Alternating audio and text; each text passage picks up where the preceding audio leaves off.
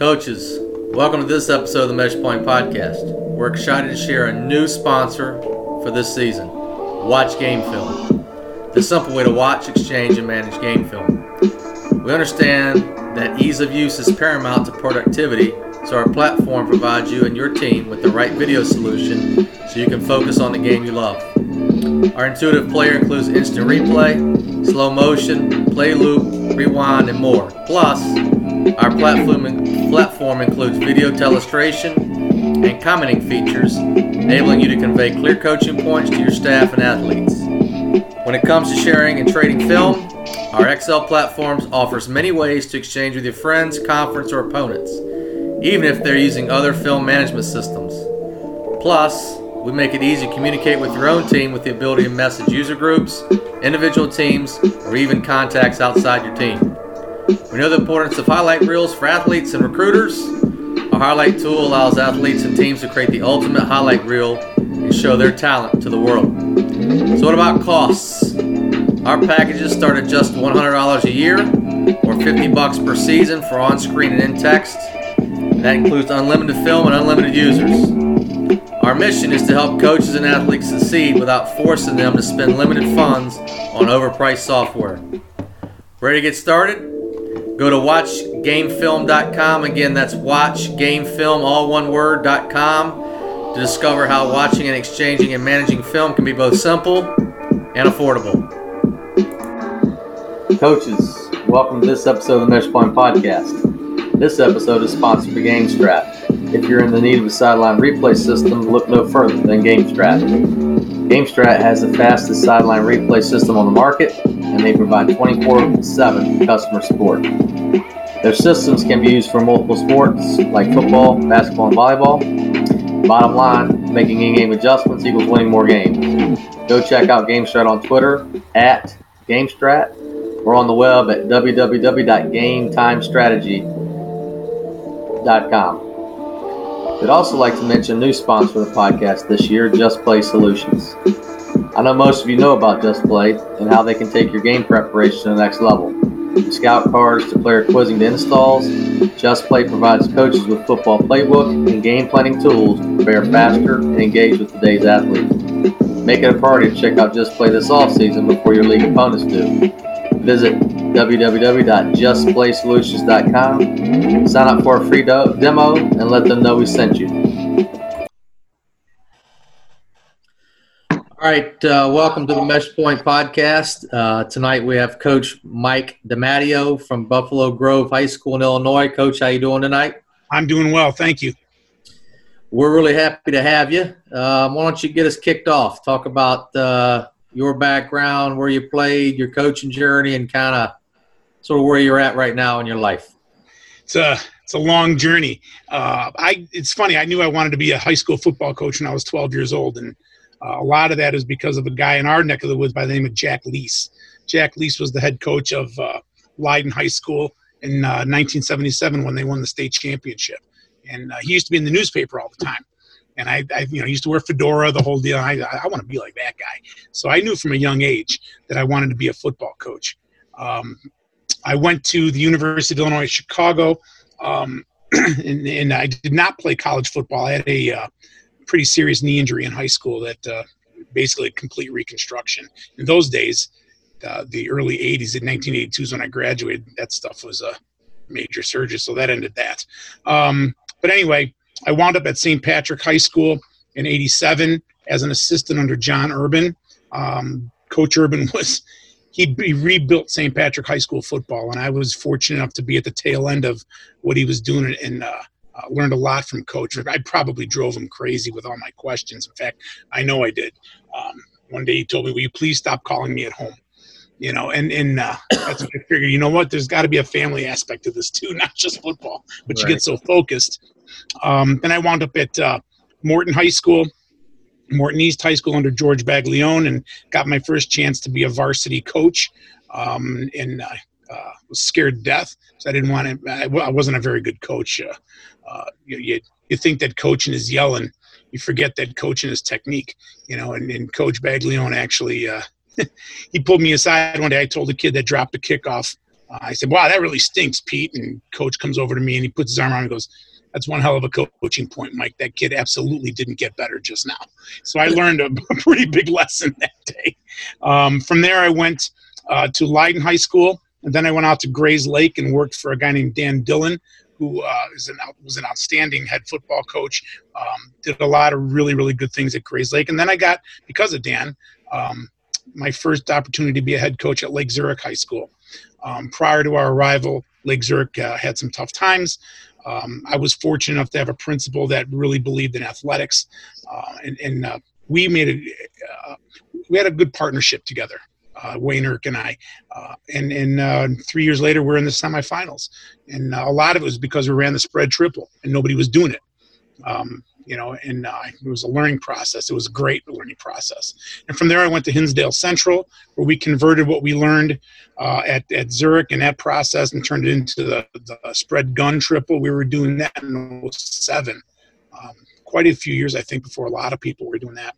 And then I had a really successful run there, made a state title appearance, and then I left there and went to Buffalo Grove, and I'm finishing up my career at Buffalo Grove.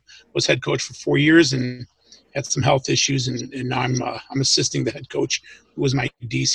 He's an outstanding young coach. Actually, does a great job. Jeff Felk does a really, really great job. Well, that sounds like a great journey. It sounds like along the way you had some guys that really believed in you and gave you the opportunity to grow as a coach. I'm sure that made a huge difference, right? I've often said this to people too. They say, good career, good this. Any head coach that thinks they do it by themselves is lying. Right. If you don't have good assistants, or maybe another way to say it is good, enthusiastic assistants that are willing to embrace your program and run with it and help you grow it, then you're not going to be very good. You need those guys. And I was really fortunate to have a lot of fire eater kind of guys. When I was at Lake Zurich, we brought in 9 coaches that year, and some great coaches. Bill Helzer was our defensive coordinator, was in 2002 the defensive coordinator of the year, actually, for AFLAC, High School DC of the Year. So I've had some great offensive line coaches, Joe Lewandowski, Gary Gaiman, some really great offensive line coaches, and just good people that had the best interests of our kids at heart and our school at heart. And I was fortunate enough to help guide all of that. But, like I said, if you have guys that aren't willing to buy in and buy into your program, buy into you, or at least willing to learn, then you're gonna be fighting an uphill battle. There's no question. Yeah, I agree. And it sounded like you said early on in your career, you had a principal had some patience with you to help you learn a little bit, right? When we took over at Zurich, there was a turnover of about 26 coaches a year, throughout all the athletic programs. Yeah, Zurich is sort of at the time, and it was sort of like that middling school. Yeah, it was sort of like a jumping off point. In the football program, it struggled for a whole bunch of reasons. But when I took the job, I actually had a meeting with our principal, and he was actually a brigadier general of the United States Army. So when 9/11 happened, he disappeared for obvious reasons. Yeah. But we shook hands. I'll never forget it. In my brashness, I suppose, I said, I want to be the head coach here, but there has to be one condition. And he said, what's that?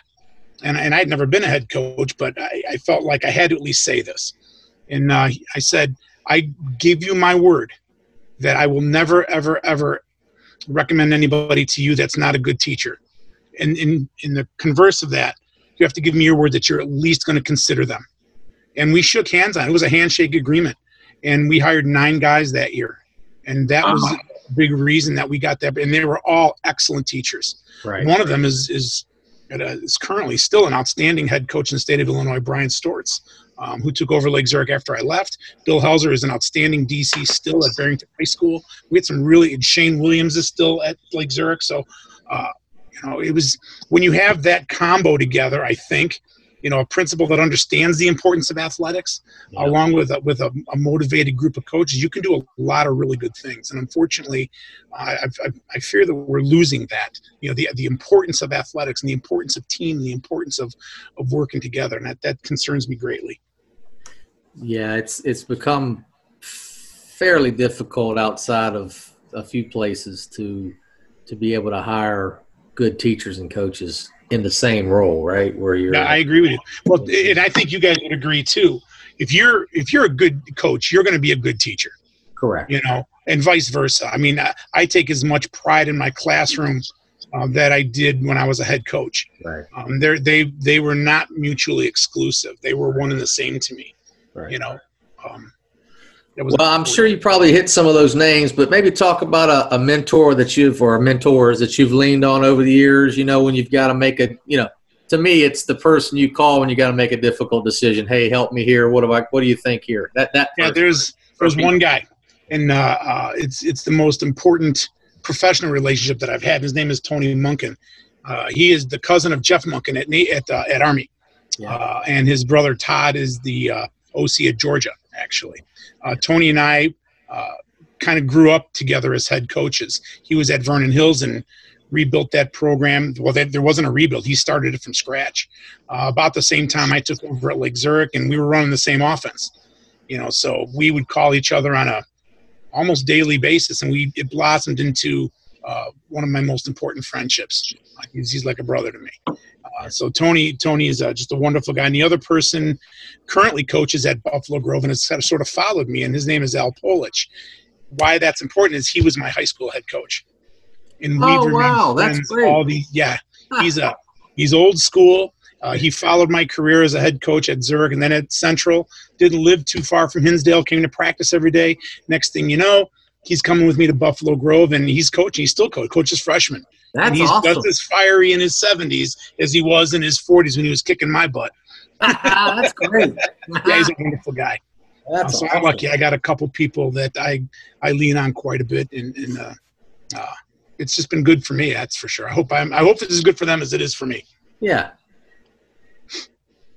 Well, hey, Coach. I know one thing, man. Getting to know you a little bit. You're the gun veer guru, man, right? And I mean, we're going to talk about how your system and what you do is unique, And but you were on a Zoom with me and a couple other coaches maybe a month or two ago, and you were helping us out and kind of teaching us the ins and outs of everything, and you described this process of, because you used to be under center, right? Yes. And so you mentioned Coach Monken and everything, and you've kind of explain a little bit about how you take your operation from under center to the gun, and that the trick of figuring out the puzzle, like you like to describe for the gun mesh, the depth, the quarterback and B-back footwork, etc. That was all about the puzzle that you had to figure out and tinkering and adjusting. Can you just tell us about that process when you were just getting started with it all? Yeah, sure. I was fortunate. Jeff Munkin and I had our friendship went all the way back to when he was a high school coach for 1 year. And the very short version is when I was at Lake Zurich, our second year, we decided to run the spread triple. And through a series of phone calls, completely on accident, after seeing Georgia Southern game film, their national championship in '99, I thought, I've never seen anything like this before. I want to do this. And so I tried to teach myself, but you can't. You have to go to the source. And if there's any young coaches listening, my biggest piece of advice, forget watching huddle video. Go find somebody, go talk to them, sit in a room, and on accident, I found out that Jeff was a slots coach at Georgia Southern, and I couldn't believe it. So a mutual friend, C. Ray Gregory, at the time, he was the head coach at Southern Utah. He gave me his number. I called Ray, and Jeff and I reacquainted ourselves. We had a great time, and that February he came up and clinicked me for 14 hours. Our staff for 14 hours over 2 days, and then we've maintained a pretty good friendship ever since. I call him pretty much after every game that they play, or I try to anyway. Congratulations, blah blah blah. Anyway, we had a good success at Lake Zurich. When I went to Hinsdale, we didn't have the what I felt at the time, the size slots that we had little tiny jitterbug kind of guys at the slot position. And the league that we went into, this 8A league, you're talking, strong safeties that are, 6'1", 195 coming down in a, 5'8", 5'9", little slot guy and just going to run them over. It's going to be hard to stalk block those kinds of guys no matter what you do. So we decided to go from the gun. And the hard part then was, how the hell am I going to figure out the mesh because this is going to be a real difficult thing. So, I tried by myself at first. The big problem was when you're in offset backs, and I was explaining this to you guys before, it does literally fit like a puzzle piece. So when you're in offset backs, our quarterback's heels are at 5. I wanted it to be the same landmarks, the same depth, and heels at 5, that kind of thing. But we could not get the mesh. We couldn't get the mesh. So there was a guy downstate. He's a legend in Illinois. His name is Ken Leonard. I'm sure you guys all know who Ken Leonard is. Ken Leonard he's just a legend in our state. At any rate, I knew he had been doing things out of the gun, specifically midline. So I called, and I didn't know him, but I called him out of the clear blue sky. And I just said, hey, Coach, I'd love to talk to you. And we lived about 4 hours away from each other. And, just to show you how close the coaching community can be, he didn't even hesitate. Coach, I'll meet you halfway. I'll meet you in Kankakee. So he drove 2 hours. I drove 2 hours. And we met and we talked nothing but mesh, just mesh and footwork for 3 hours. That's it. Wow. Hand position, footwork, where your toes go, what does the quarterback have to look at, how much of it is similar to being under center. It was 3 hours of just mesh, and the 3 hours went by like that. So I took what I learned from Coach Leonard, and I tried to apply it to inside veer. I wanted it to hit the same and to be the same as what we did under center. And through trial and error, a lot of trial and error, we were able to make it work. The biggest coaching point is, and this is, I watch on TV, and it's actually interesting. A lot of guys that try to do this from the gun, they do what I call zone triple. The commentators call it read option, which drives me nuts because every option is read. There's no such thing as a read option. It's, zone option or zero. And I think the reason why a lot of guys do it is A, they're married to the zone, but B, the mesh isn't as hard. You don't really, the mesh kind of happens naturally because the running back is coming across the quarterback and he's aiming at the inside leg of the play side guard on the zone side. Yeah. And inside veer doesn't work that way. So how do you get that mesh? Well, guys would put the ball on the ground, they couldn't make it work, and this is where I think a lot of guys say it doesn't hit as fast. They put their quarterback's heels at 5, but then they put the running back at 6. And the reason they do that is so that when they get the shotgun snap, it meshes a little bit easier because the running back can come downhill and they don't put the ball on the ground. Well, that yard is going to make a gigantic difference as to how fast that thing hits. So what we came up with was something a little bit different. We align our quarterback's heels at 5, our running back's heels at 5 offset. So let's say we're going to run 12, inside veer to the right.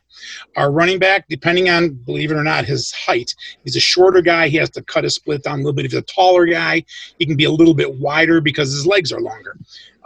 We tell him to keep their legs under their shoulder, in between their shoulder blades. We don't want a wide stance because he can't step. So what we do then is when the ball is snapped, at the snap of the ball, the tee and set, at our cadence is ready, set, go. On the tee and set, the center snaps the ball. As the ball at that tee, when the quarterback says that tee and the center hears that tee, the ball's coming back, the quarterback is attacking the line of scrimmage. So what he winds up doing is moving downhill at the same time the ball is coming back. At the same time that's happening, the running back takes a slide step to his left if he's offset to the right, and then he attacks straight downhill, and his aiming point is the inside leg of the play side guard, just like you would under center. And then when you rep that, it actually fits together like a puzzle piece, and it gets really, the first few times you do it, first couple of weeks, it's not going to look very good. But when when the kids start to figure it out, they start to figure out their footwork. It is smooth as butter. This year, we started working on it last week. Year 2 of doing this. We're already at what we would consider week 3 speed at getting this done with 1 year under our belt. It's hitting way faster. Last year, we had a quarterback that had never done it in his life. He was a first-year senior. And he had a really, really nice season. He did a great job, but it's because he paid attention to technique, worked his footwork. So that was a lot of trial and error, but and some logic, I think, too, But the idea was to explode downhill as fast as you possibly can. But it's got to be a slide step and get vertical and then attack the ball. And that's the piece that guys don't do. They don't attack the ball. And if the quarterback attacks the ball on the snap, it'll all come together. And he winds up almost in the same spot as he would with the pistol. So then the next question is this. We know heels at 3. So then the next question is, well, why did you just get in the pistol then? And the answer is, if your quarterback's heels are at 5, that's the shotgun. From a defensive perspective, when you see a team in a shotgun, what's your first thought? Pass. Yeah, absolutely right. So we already got you back in your heels. Secondly, we can align in a typical spread, and we can throw our bubbles. We can throw our 3 stuff. We can throw our sprint out. We can throw our 5. And so it's just it presents a different mindset to the defense. Does that make sense? And then on top of all that, you have your jet action. We built something called jet option football in 2010 and really implemented it in 2011, had a lot of success with it. The point is, it blossoms your offense a little bit, at least with the threat of the more robust passing game. And so that's why we did it, and it was extremely effective for us for those years. In 2008, we got really good at it. Averaged, I forget, it was 42, 43 points a game, something like that. Had a lot of yards, went to the state championship, and it's just been really, really good. But I'm not going to lie, it takes a lot of faith and a lot of reps and a lot of learning, But it was great, and it's still a lot of fun. So that's what we're doing at BG now. Coach, what do you now out of the plays like veer, midline? And I know you run a little bit of inside zone. We'll talk more about that, I think, here in a minute. But out of the plays that you're meshing and you're running option, which one, as you were putting the puzzle together, figuring it out, which one of those plays took the longest to kind of figure out and dial in? Inside veer. That's the fundamental base play of all of it. I mean, we even run outside veer now from the gun, and I know people think you can't do it. We did it. I figured it out last year. That's my job now. I'm the mesh coach. So we figured it out last year. It took me a while, but finally got the footwork down. And this spring, we started working footwork forward from offset backs, and it actually looks like counter action, but it hits real nice up in there. So I'm curious to see how it's going to go. But inside, if you get inside veer, midline falls into place. Midline's easy. Midline's really easy. You just got to, we train our B-back and our quarterback to look for a couple of things. If it's an odd front, then our B-back has to pick a cheek. He's still on the midline, but he picks a cheek, play side cheek. If, however, there's a hard shade to one side, then it becomes an automatic wrap. So we'll still run midline to that. But now the guard and the center and the play side guard will combo that guy. B-back wraps that combo to linebacker. Quarterback follows automatically. So they can't outflank us, or we just call opposite. But that stuff is easy. Inside veer is hard. Coach McLeod, I think this guy's got the coolest title in football, man. He's the mesh coach. Yeah, right. That's what I am. I'm the mesh coach. Revolutionizing triple option nationwide, man. That was like my dream job, was to be like the nose tackles coach. That's kind of so all I have to worry about is the mesh and showing up on time. You go. That's right. Well, when you're old, they like to reduce what you got to do. Oh, look, I know. Trust me. Hey, I'm curious. As you're putting it all together, what snap did you decide to use? Like a traditional shotgun snap, a dead snap, two-handed snap? What? After everything kind of got down to brass tacks, what I'm curious how you decided to do that. Yeah, we for a while, to me, honestly, it depends on your center, but we've always had the most success with traditional shotgun snap. Okay. I think a couple years ago, we had a kid that he just, for whatever reason, couldn't do it, and we tried to dead snap it. The ball comes back a little, it comes back odd for the quarterback to get a handle on it,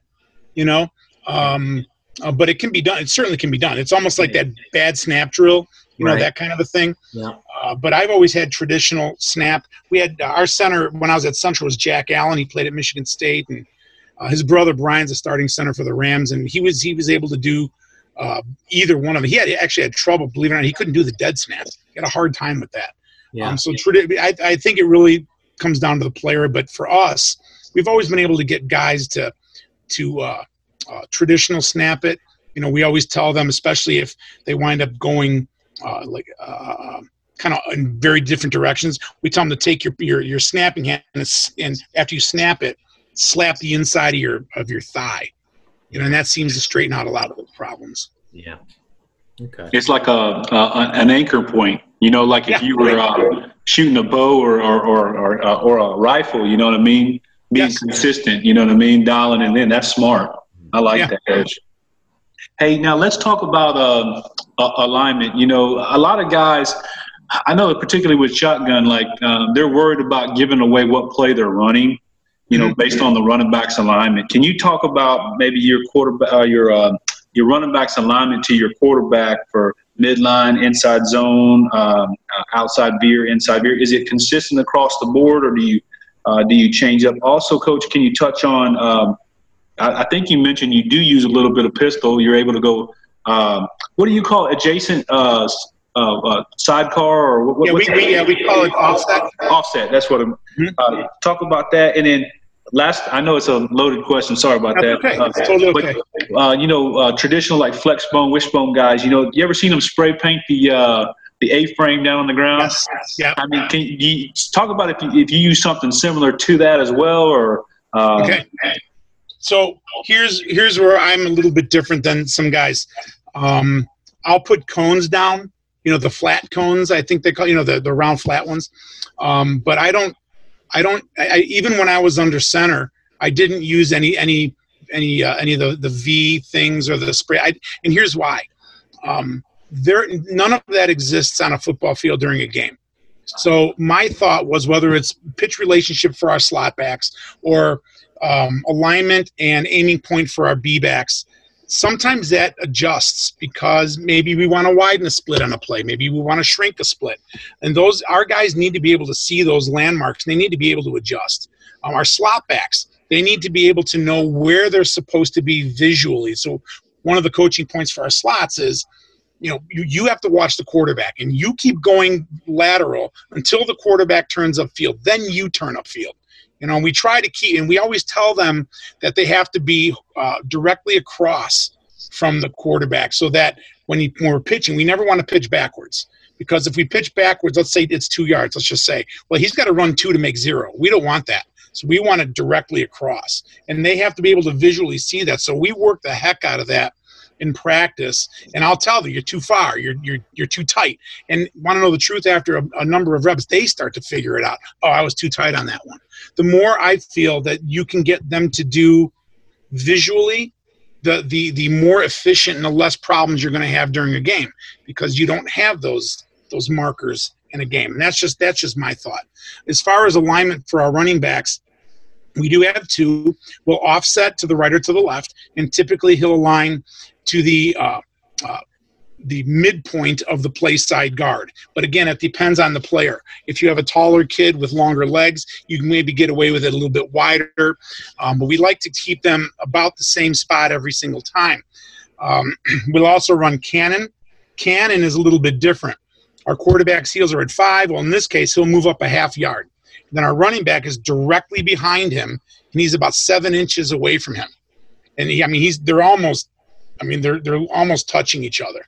And the reason we do that is twofold. It's hard to see the running back's footwork, kind of hides him a little bit. But secondly, it facilitates him getting downhill really fast. His heels are almost at 5. The other reason we like offset is because it allows us to do a bunch of different things with our running back. We can go inside veer to that same side. If we decided to run zero, then he can cut across from that same side. It allows for quarterback counter, running back crosses face, quarterback goes the other way. We will run yo-yo motion with our GT scheme, our counter tray scheme, where he'll cut across the quarterback plant and come back. We call that yo-yo motion. So there's a lot of things that we can do with him that offset provides us. Plus, it's very, very easy to tell if linebackers are keying where the running back's lining up. And once, and I'm in the box, so it's actually kind of nice. Once I see that, and I see that's what you're doing, now I can call down to our OC and say, hey, we need to think about doing this because. So it gives me a key, a reference point. from which to play with alignments and to play with what the linebackers' reads are. Or sometimes, like I said, you have the running back cross the quarterback's face, but then the quarterback pulls it and goes the opposite way. So there's a lot of advantages, I think, to offset. I think that with that H-back, if I think somebody did a study, what was it, like 94% of the time wherever the H-back lines up, that's where the ball lines up. And I think a lot of guys got away from offset running back because they felt like they were tipping their play. But our philosophy is if you move him around or you change his patterns, it's really, really hard to lock into that. On top of the fact that now you have to try to work that week defending inside veer, defending midline triple, defending outside veer, defending speed option, defending counter trade triple with a bubble. Good luck. And if you can get us, did a great job. Your dudes are good, and you did a great job. But I'll take my chances. So that's kind of our philosophy. Plus, it gives our guys a grounding. They know where they're going to be every single time. And yeah, we ask our running backs to do some stuff, but we call it putting guys in a trick bag, and they like that. We're magicians, coach. Yeah, you're magicians. Putting them in a trick bag. So. That's pretty interesting what you just brought up. Me and Coach McLeod were talking about that a little bit the other day about adjacent backs, the offset back. You're in the spread, and most other defenses are playing a lot of spread teams week to week, but not option teams necessarily, right? And so that's going to be kind of like a inside zone fit for the defense, you know what I mean? So they're looking for that back to cross the nose of the quarterback where you're going front side with it, running your veer. So that's quite an interesting topic, especially lately the big sexy thing is duo. You hear about duo. And a lot of people are like, well, duo is just inside veer. It's just veer, man. Yeah. So it's a big debate kind of in this world, man, of what it is and how it affects the defense. And anytime that you can, the way I look at it, anytime that you can keep the chalk last in your hands on a game field, you have a bit of an advantage. And I think when you run what I call true triple, Paul Johnson rules, true triple option from the gun, whether it's midline triple, in our case, outside veer, inside veer, it gives you an opportunity to keep that chalk last in your hands. The boring part of it is for players is, we take 15 minutes a day, every single day. And we drill mesh 15 minutes a day, boom, boom, boom. And then if you're not on special teams, that's another 15 minutes, that you're going to be drilling mesh. And we'll do all of our options from that, plus all of our reads. There's very specific reads, as you guys know, for obviously, blood stunts, easy stunts, all that kind of stuff. We drill that stuff endlessly. But I think that it certainly gives you an opportunity to keep that chalk last in your hands. And if you have teams that are undersized, if you have teams that are lacking talent in certain instances, our quarterback last year, I'll tell you what, he was not the most fleet of foot guy ever. But I'm going to tell you what, that kid was, Mark Antonetti, he was tough, smart, and he was going to get it done. And he remember, he had never done this before, so it was so impressive. But I think a lot of it was because he was so smart. He understood where he was supposed to go, and he had that advantage. And I think that those are the things that triple option from the gun provide you. I really believe that, and it's exciting to talk about because it's got endless possibilities. And I suppose that's my issue, right? I got to make sure. A very great coach once told me, remember that things are expensive. So whatever you're going to put in, you better be prepared to take out something, and that's another thing. Triple option, you got 4 base plays and you just pound the heck out of them and get good at them. That's right. Well, hey, man, I like what you say.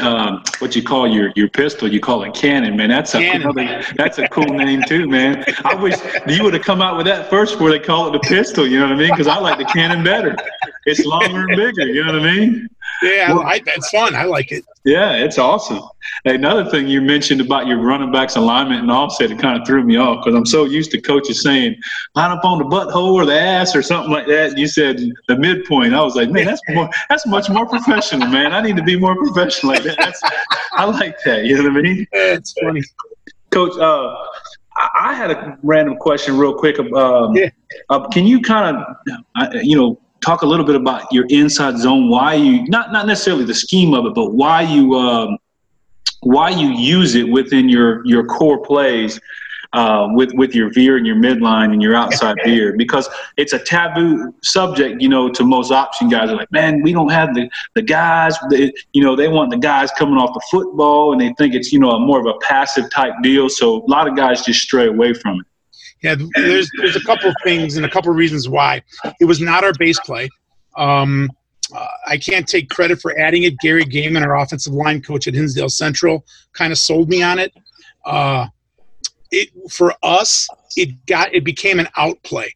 So in other words, let's say we were running inside veer, let's say we were running midline, but for whatever reason, we were getting handled, or we were getting beat through with a run through, some sort of an A gap or B gap run through for whatever reason.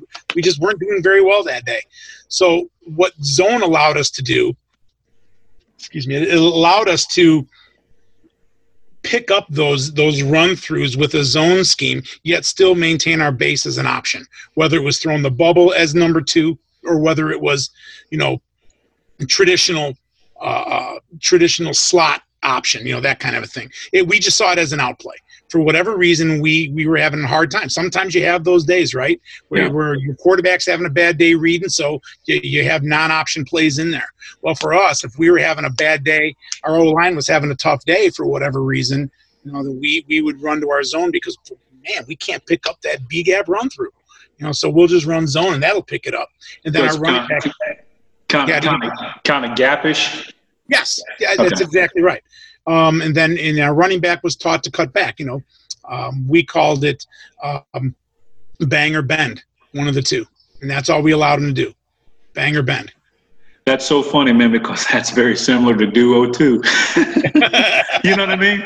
It's what they're calling duo. You know what I mean? It's very, very similar, and I get it. And Coach McLeod reminds me of what I've been talking about with Slice a little bit. You know what I mean? Yeah. But not to get on a different subject, but that's been on my mind. You know what I mean? That a little bit, and how it affects the defense, and it's a different deal, man.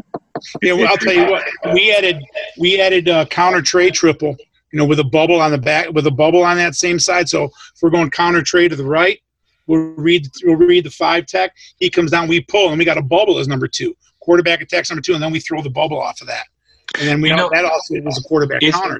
It's interesting because in the world of flex bone, primarily pretty much everything is a front side read, So now when we go to inside zone, duo or slice, right? You don't have to agree with me. I'm just saying, right? To me, it's like a backside read, and then your counterplay backside read, right?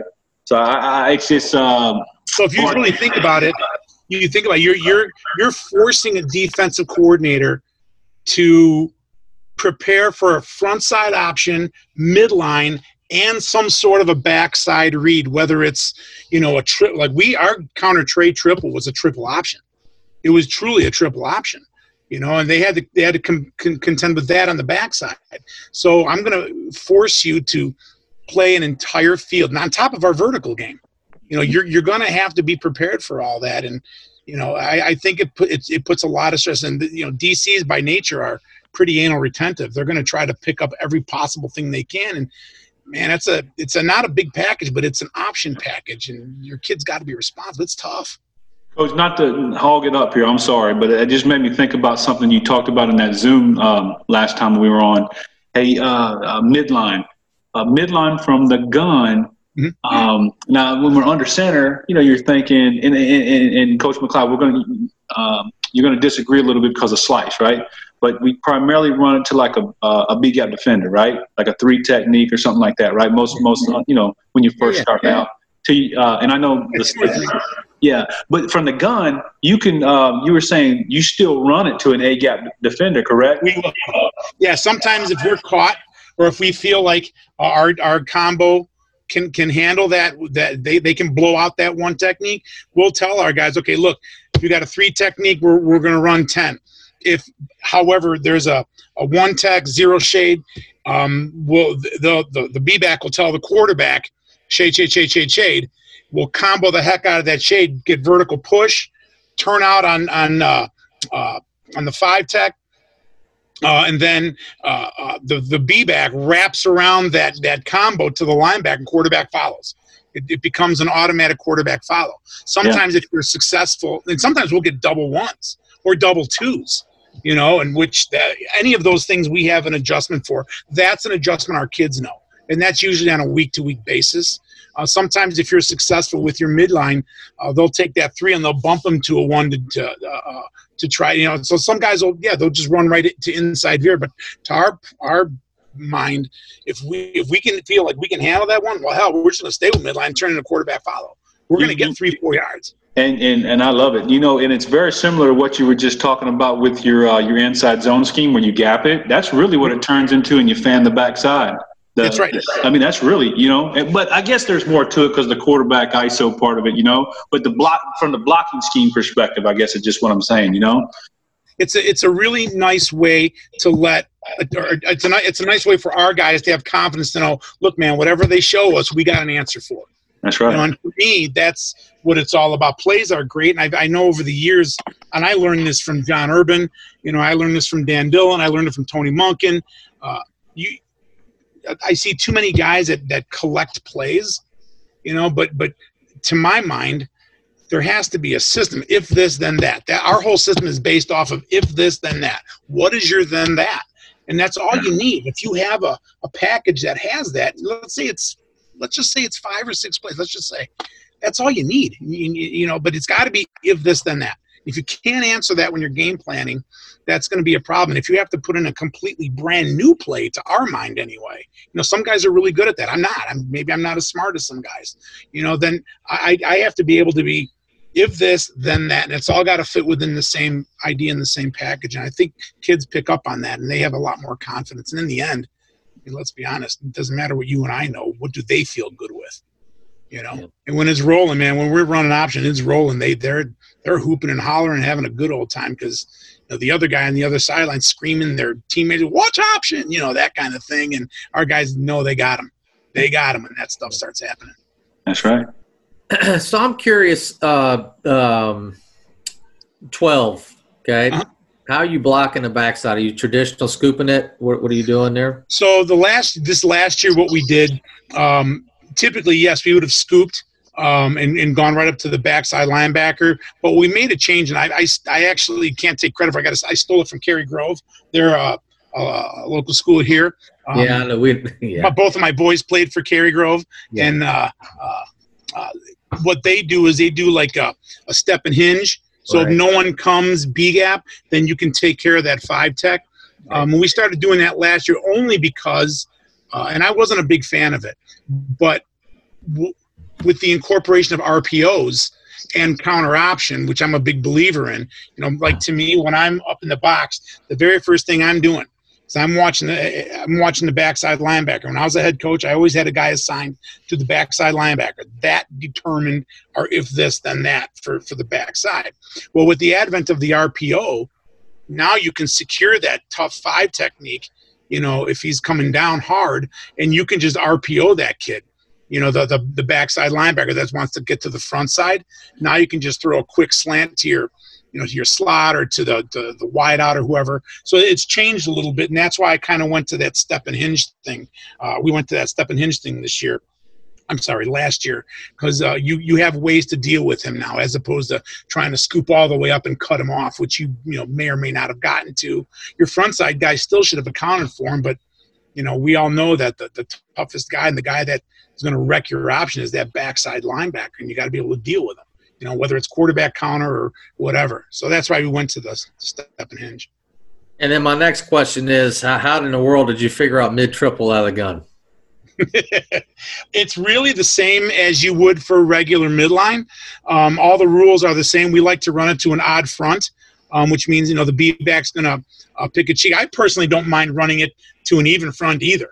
It doesn't make a difference to me. But what you have to practice is how fast those reads will come, for your quarterback.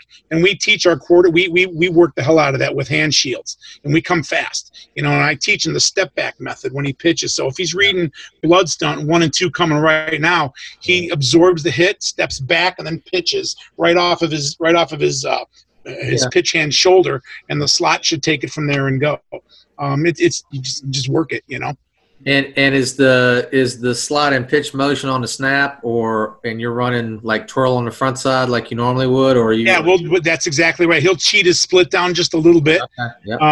And we'll keep people honest because we'll cheat him down and then we'll throw a quick bubble to him too. So, but yeah, everybody I'm sure will do that. But yeah, that's exactly what we do. And we tell them, get on your horse. Our slots are pretty fast. So we tell them, you get on your horse right now.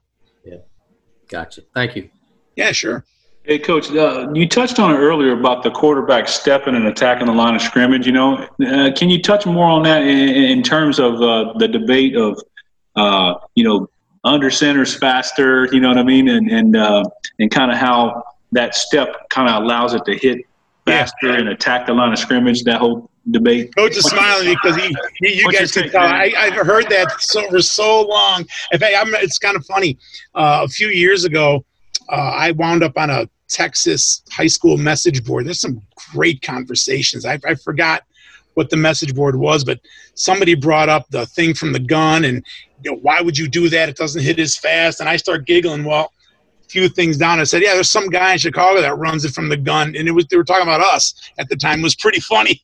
But I'm not going to tell you that it hits as fast as under center. I'm not going to tell you that.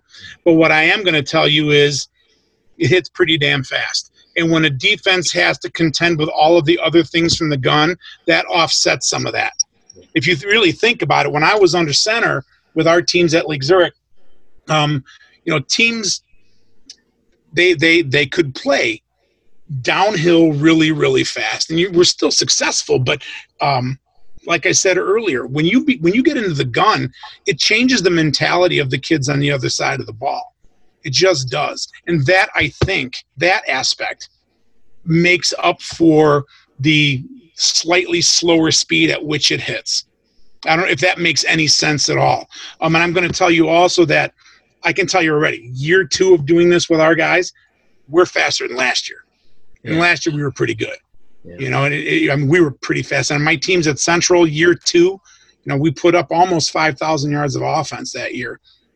We were really fast downhill, but it's like anything else. It's experience. So yeah, I'm not going to tell you that it hits like Paul Johnson's team would. It's experience, but it's also they got a damn good mesh coach. Oh yeah, right. I was the mess coach at Central too. I would. It's funny. I was talking to somebody the other day. I forget who it was. It was a friend of mine, and I said if anybody was going to. I know what it was. It was one of our young coaches at Buffalo Grove. I said, if you ever plan on doing this, you have to have, and I really mean it, you have to have somebody that's dedicated to just this mesh because it takes a lot of work. But when you get it right, boy, oh boy, it makes a difference. And I know that sounds crazy. It's like I'm inventing a job for myself, but it really does make it it's almost a position among itself. Plus, you're the quarterback coach and the running back coach too. It's all wrapped into one, but it makes a big difference. It really does. Well, and I think what people probably fail to understand in a podcast because they can't see X and O's or us talking is right. Your path basically it's back to under center inside veer. So Absolutely. Without going into all of that and the trade secret part of it and all of that stuff, I think once somebody would actually see you guys running your play, you'd realize other than the mechanics of the beginning of it, mm-hmm. it pretty much, maybe a little deeper, but it pretty much is getting back to 12 under center paths. And so, it's true. You're exactly right. Right. So, and I actually like that part of it because we were on the other night with Coach Abel at Davidson and, like you now that I've been able to talk to you and him, it's still about a front side read out of gun where everybody else in the world is a backside read, right? So that's what makes it interesting for me. Yeah, I agree with 100%. It is. We wind up in the same spots. Yeah, we do. We wind up in the exact same spots. Just how you get there. Yeah, and not the fact that you took the time to figure it out makes a difference. So, Coach, we always tease about how all flex bone under center guys in the offseason, their project is they're looking at gun. You know what I mean? They're looking at the gun and how can we run veer at the gun, you know? Yeah. Call me. About May 1st of June, you fire every bit of it and go back up. That's exactly. Hey, I was the same way. When I was at Zurich, we started doing it in 2003 just because I didn't know what the heck I was doing, but I want, everybody at the time, that was like the big trend, right? And so we tried. I didn't know what the heck I was doing, but all of a sudden we got in the gun and everybody went crazy. We're in the gun, we weren't very, and immediately I got out of it, because this is not, none of this is right. Get back under center where we belong, So I get that mentality. I get it. Believe me, I get it. Yeah. Well, obviously the selling points, for your program or whatever, the kids and the parents, everybody's going to think, oh man, you're sexy spread, right? Of course, right? We got a new offense or whatever, that dad that's in the stands, throw the ball. Yeah, right. Whatever. That guy kind of has quieted down a little bit, right? It doesn't matter that you're gaining 400 yards a game running the ball under center. Right. Gotta throw it, So touch on, you don't have to go there too much, Coach, but just touch on your basic pass game in the gun. Is it good, particularly with the option that you got going on now that because a lot of guys say, okay, we're in the gun. It's going to help us get more depth and improve our passing game. Do you see that? Yes, absolutely. Our quarterback last year was an excellent passer. Think of everything that you might want to do out of your passing game, and you can do it. The only difference is you have to make sure that you spend time on your mesh, 15, 20 minutes a day and get good at it. But it's like any other spread team. Our passing system is a little bit different than everybody else's. We don't do concept-based necessarily. We do it it's really sort of a weird number system, but it makes it really simple.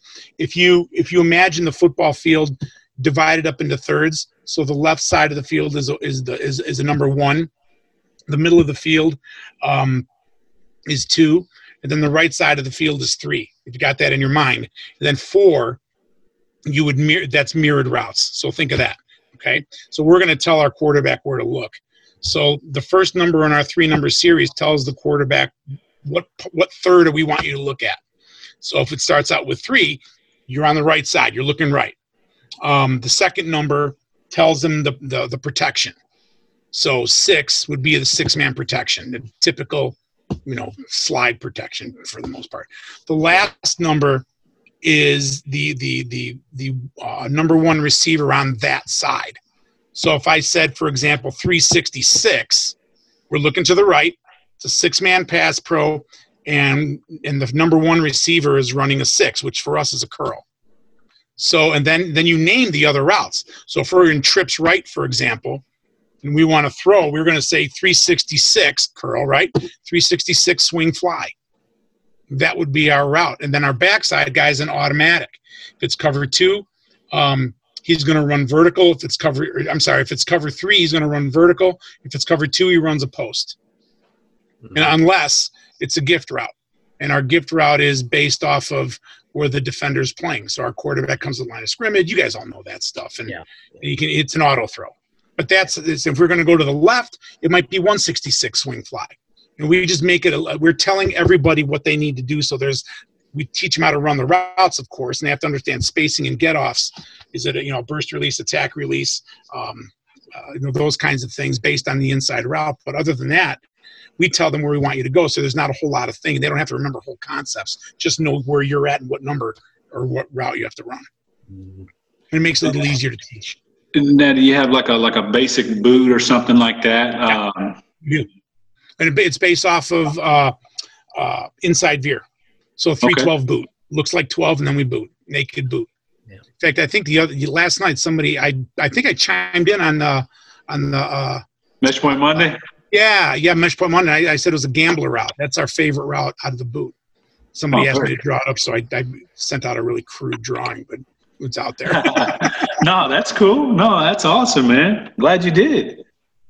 No, and we do sprint out, dash action, same stuff. Oh, that's all awesome stuff. Now, so Coach, the guys that want to learn more about what you're doing and everything, how can they get a hold of some of your resources, or maybe get a hold of you? Can you give out some information? Sure. You can reach me at spreadoffense@gmail.com. I'm on Twitter at triple_31. How else? I think that's pretty. You want to talk about your videos at all? You if you Google your name, I know you have some videos out there showing some of this stuff, right? Yeah, I have 3 videos through Coach's Choice. One is shotgun or triple option quarterback play from the shotgun formation. That goes into great detail what we talked about here. Quarterback play under center. Triple option quarterback play under center, and then the third one is jet option football. The system we developed my last couple of years at Hinsdale, which is it's kind of a cool system. It's all option based, but it's out of empty and spread and gun stuff. It's a nice complement to anything else you might be doing. I'm also finishing up. Hopefully, it'll get published next month. A book about my 15 years as a high school head coach, all the ugliness and all the fun stuff and the mistakes that I made and the successes that we had and the mistakes that I made and some of the successes we had, but mistakes that I made, and hopefully it'll help somebody along the line. I'm happy to help anybody at any time, and I like doing that. Like I said, I enjoy talking with other coaches and spreading the gospel of gun option football. That's awesome.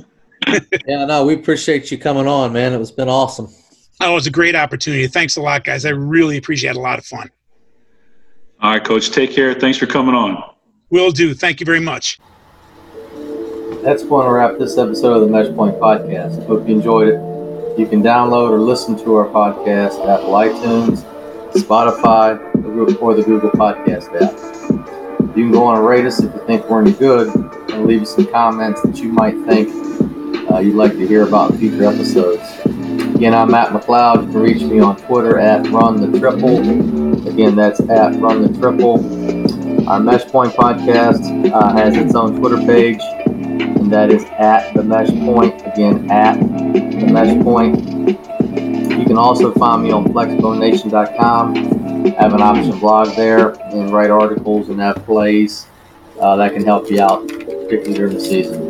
All right, Tony, I want you to let the listeners know how they can get you on social media. All right, guys, go to Three Face Football on Twitter, at Three Face Football, and you'll be able to follow my account. And the cool thing about it is every Monday we do something called Meshpoint Monday, and basically I'll post out 4 questions concerning a triple option topic. And it's a great opportunity for coaches all around the country and to get together and network and get to know each other and talk about some kind of triple option topic. So catch that every Monday, 8:00 Eastern. And what you want to do is search the hashtag Meshpoint to see everybody's responses to the 4 questions. Like I said, great way to build our networks and learn some things. It's like an ongoing webinar on Twitter, so it's real cool. Also, check out the website, threefacefootball.net. We've got some cool gear, like Fear the Veer, you'll see in the background here. Fear the Veer stuff, Meshpoint gear, and other things like that. So go check out that website as well.